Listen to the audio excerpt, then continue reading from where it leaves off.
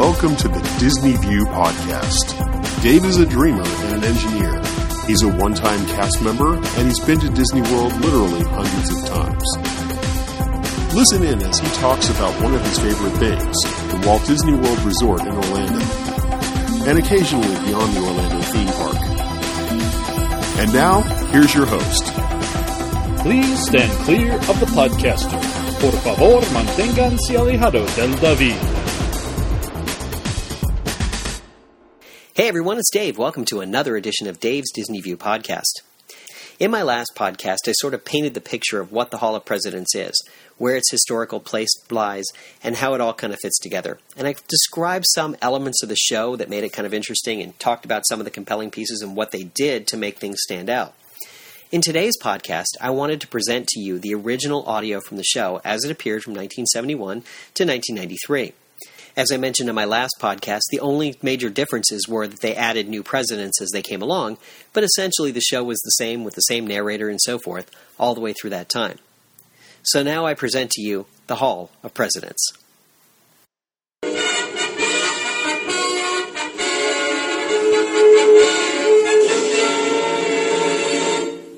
We, the people of the United States, in order to form a more perfect union, establish justice, ensure domestic tranquility, provide for the common defense, promote the general welfare, and secure the blessings of liberty to ourselves and our posterity, do ordain and establish this Constitution for the United States of America. These immortal words, when first they were written, proclaimed to the world an idea new among men. They expressed a shining wish for a better way of life. This was the American dream. But that golden goal was not to be had without cost. It was born in adversity, tested by time, perfected and proven only after long experience and trial. This is the drama of a new concept of freedom, of the inspired code of law creating that freedom.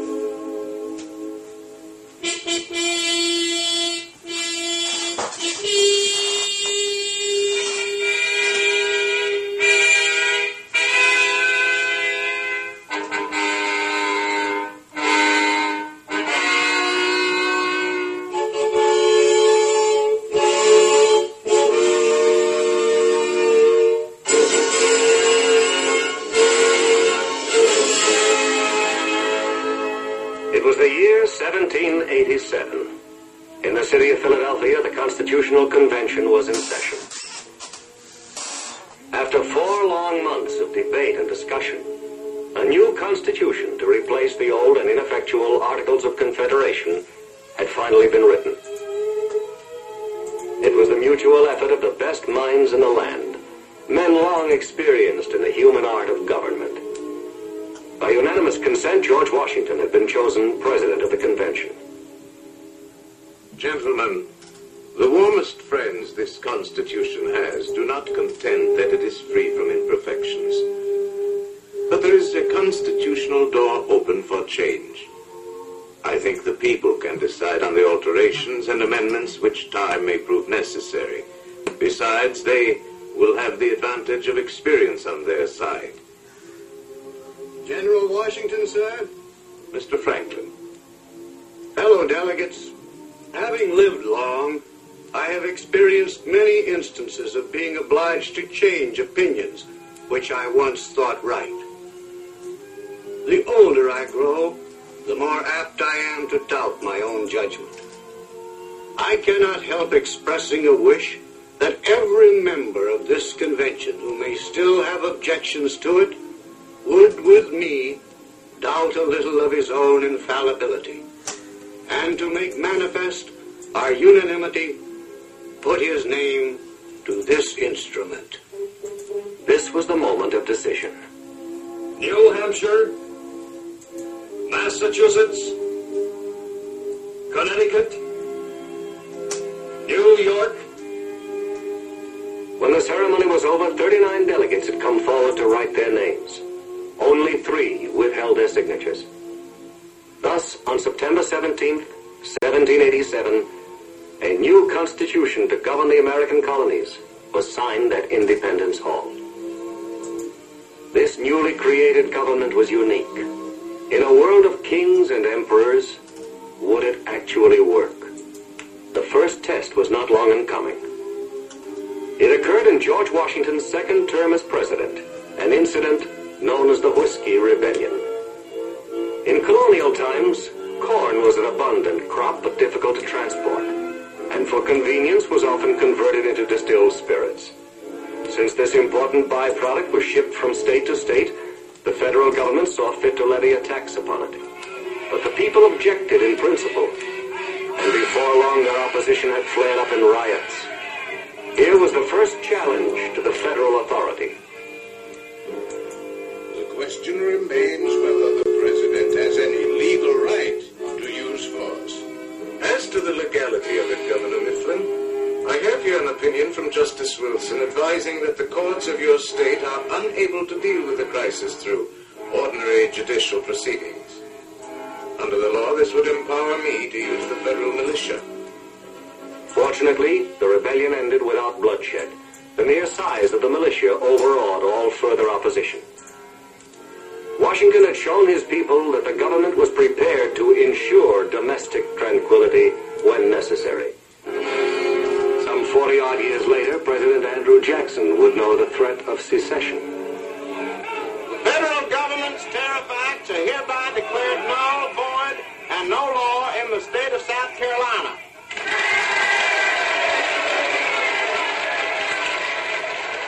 Should force be used to execute the measures declared void, such efforts will be regarded as inconsistent with the longer continuance of South Carolina in the Union. Tell them from me that they can talk and write resolutions and print threats to their heart's content. But if one drop of blood be shed there in defiance of the laws of the United States, I will hang the first man of them I can get my hands on to the first tree I can find. With the people behind him and Congress supporting him, Jackson stood by the Constitution. For the moment, the crisis passed, but it would come again. By 1858, the cause of sectionalism had grown stronger and much more bitter. The burning issues of the day were brought into national focus by a series of debates between the glib and talented Stephen A. Douglas and a self-taught lawyer named Abraham Lincoln. Hey, Promise Abe Lincoln! Kill them good, Abe! Judge Douglas says he doesn't care whether slavery is voted up or voted down. Neither do we, Lincoln. You know nothing. Well, friend, I may not know much, but I think I know right from wrong. Now, you say that you don't care whether slavery is voted up or down. Any man can say that who does not see anything wrong in slavery. But no man can logically say it who does see wrong. Because no man can logically say he doesn't care whether wrong is voted up or down.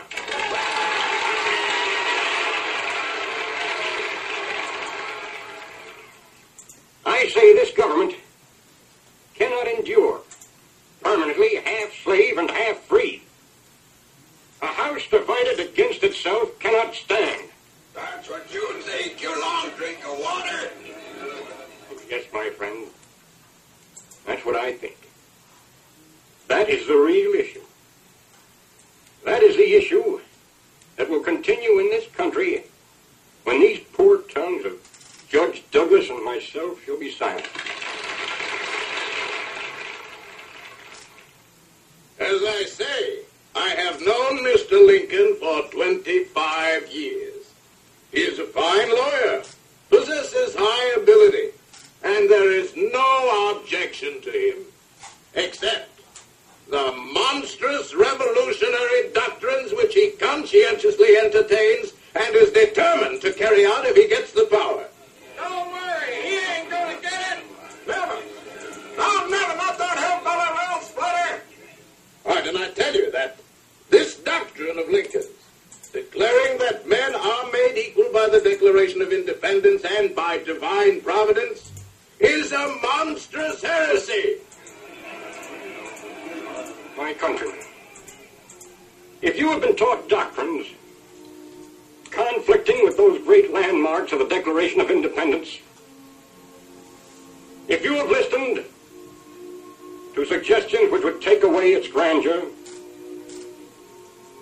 if you are inclined to believe that all men are not created equal in those inalienable rights enumerated by our Charter of Liberty,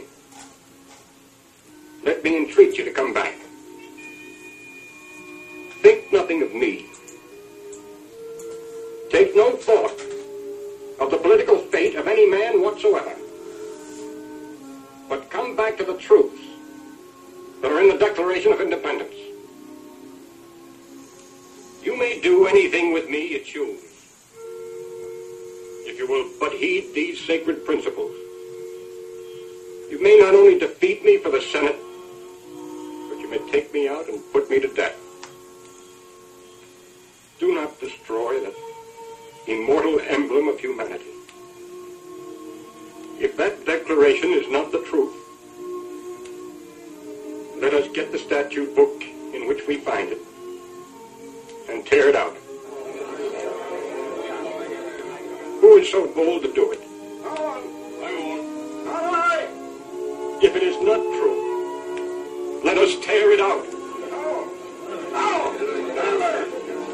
Let us stick to it then. Let us stand firmly by it.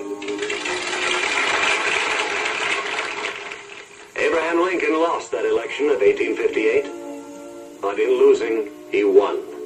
But the people couldn't forget this plain-spoken man from the prairie, and 2 years later they sent him to the White House.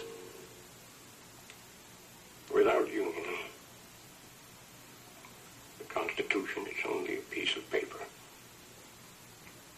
I know there is a God, and that he hates injustice and slavery. I see the storm coming. I know his hand is in it. If he has a place and work for me, and I think he has, I believe I'm ready. I am nothing, but truth is everything. And with God's help, I shall not fail.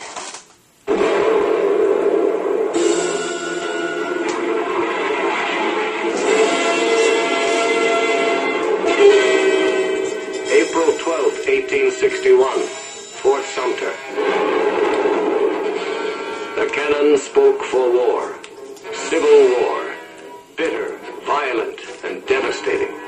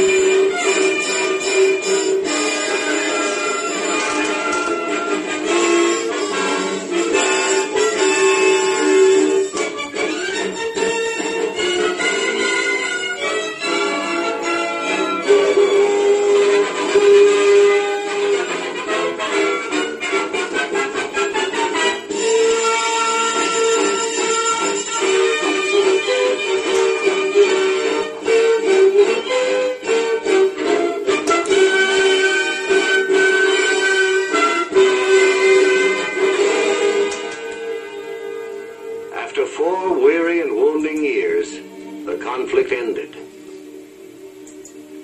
The Union was saved. The Constitution had survived the fiery ordeal. America was one nation, finally and forevermore.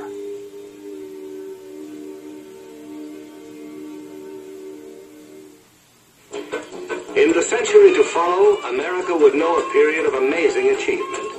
A time of startling inventions, a time of unbounded creative energy. There seemed no limit to man's far-reaching horizons.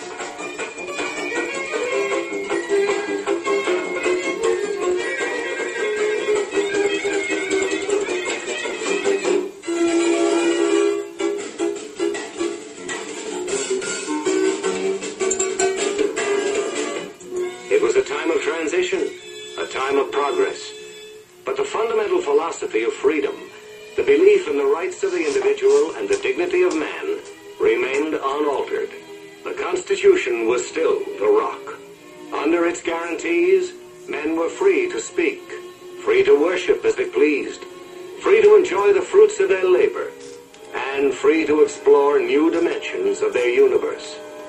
10, 9, 8, ignition sequence start. 6, 5, 4, third fire, 3, 2.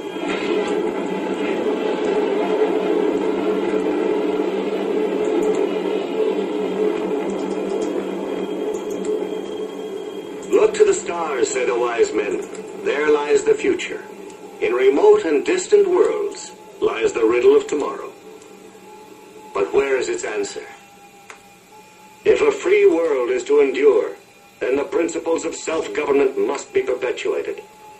The Constitution is the rock. And the leaders of tomorrow must be as dedicated to its preservation as were the leaders of yesterday, as are the leaders of today.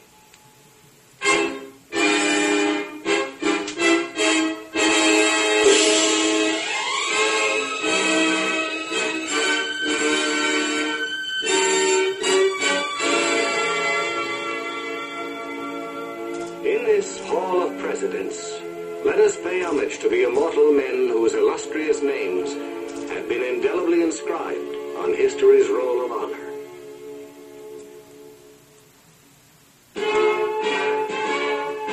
George Washington, John Adams, Thomas Jefferson, James Madison, James Monroe, John Quincy Adams, Andrew Jackson, Martin Van Buren, William Henry Harrison, John Tyler, James K. Polk, Zachary Taylor, Millard Fillmore, Franklin Pierce, James Buchanan, Abraham Lincoln, Andrew Johnson, Ulysses S. Grant,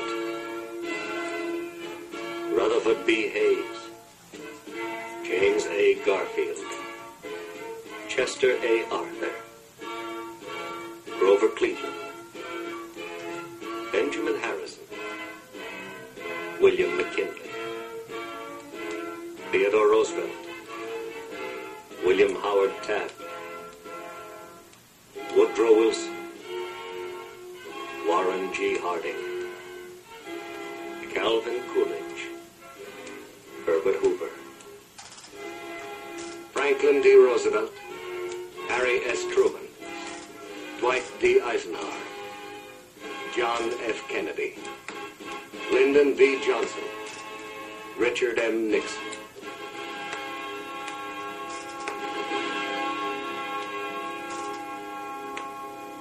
From these men, the free world may take new inspiration and hope. And, if it be wise, new wisdom from old words of prophecy.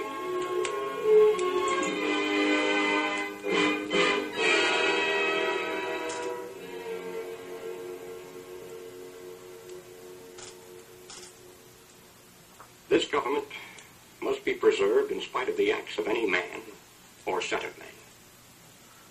Nowhere in the world is presented a government of so much liberty and equality. To the humblest and poorest among us are held the highest privileges and positions. What constitutes the bulwark of our liberty and independence? It is not the frowning battlements or bristling seacoast, our army and navy. These are not our reliance against tyranny. Our reliance is in the love of liberty, which God has planted in us. Our defense is in the spirit which prizes liberty as the heritage of all men, in all lands everywhere.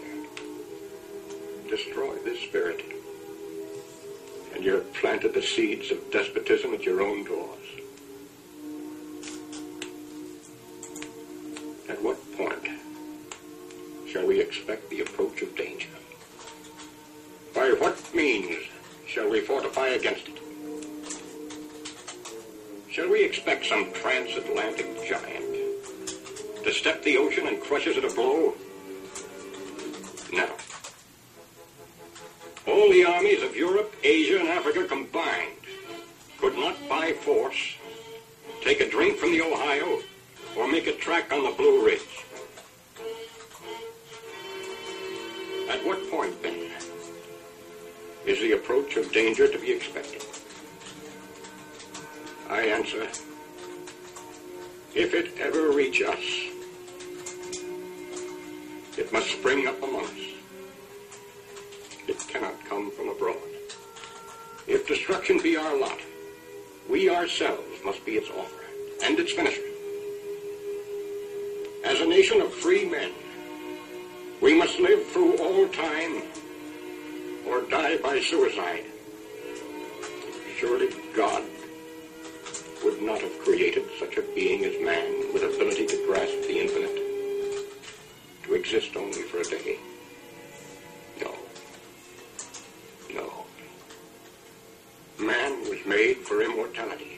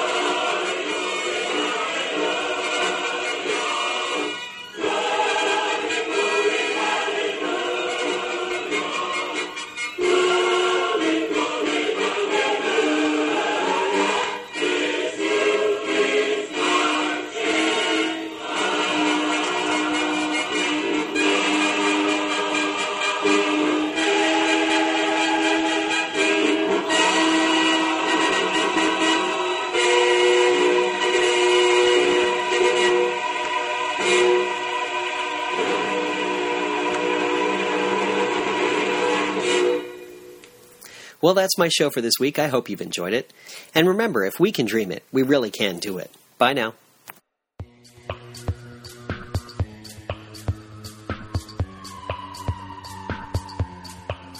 Thank you for tuning in to the Disney View podcast. Show notes can be found on DisneyWorldPodcast.net. Looking to do some travel planning? Want to find an authorized Disney vacation planner? You should visit Destinations in Florida. Original music you hear in this podcast is courtesy of Sound On Music. You can find his music at ReverbNation.com/sounda. Our thanks also go to Doug for his continued contributions to the show. You can find links to other great Disney podcasts, as well as the latest Twitter feed and the Disney Buzz on DisneyPodcast.net. And don't forget to check out Dave's iPhone apps. There's a Hidden Mickeys app for finding and sharing hidden Mickeys at all of the Disney parks around the world. There's also an app designed especially for pin traders. You can keep track of all your pins and your wish lists. Please be generous with your time or a donation to Autism Speaks. We do hope that you've enjoyed your visit and that you drive home safely. Show number 117.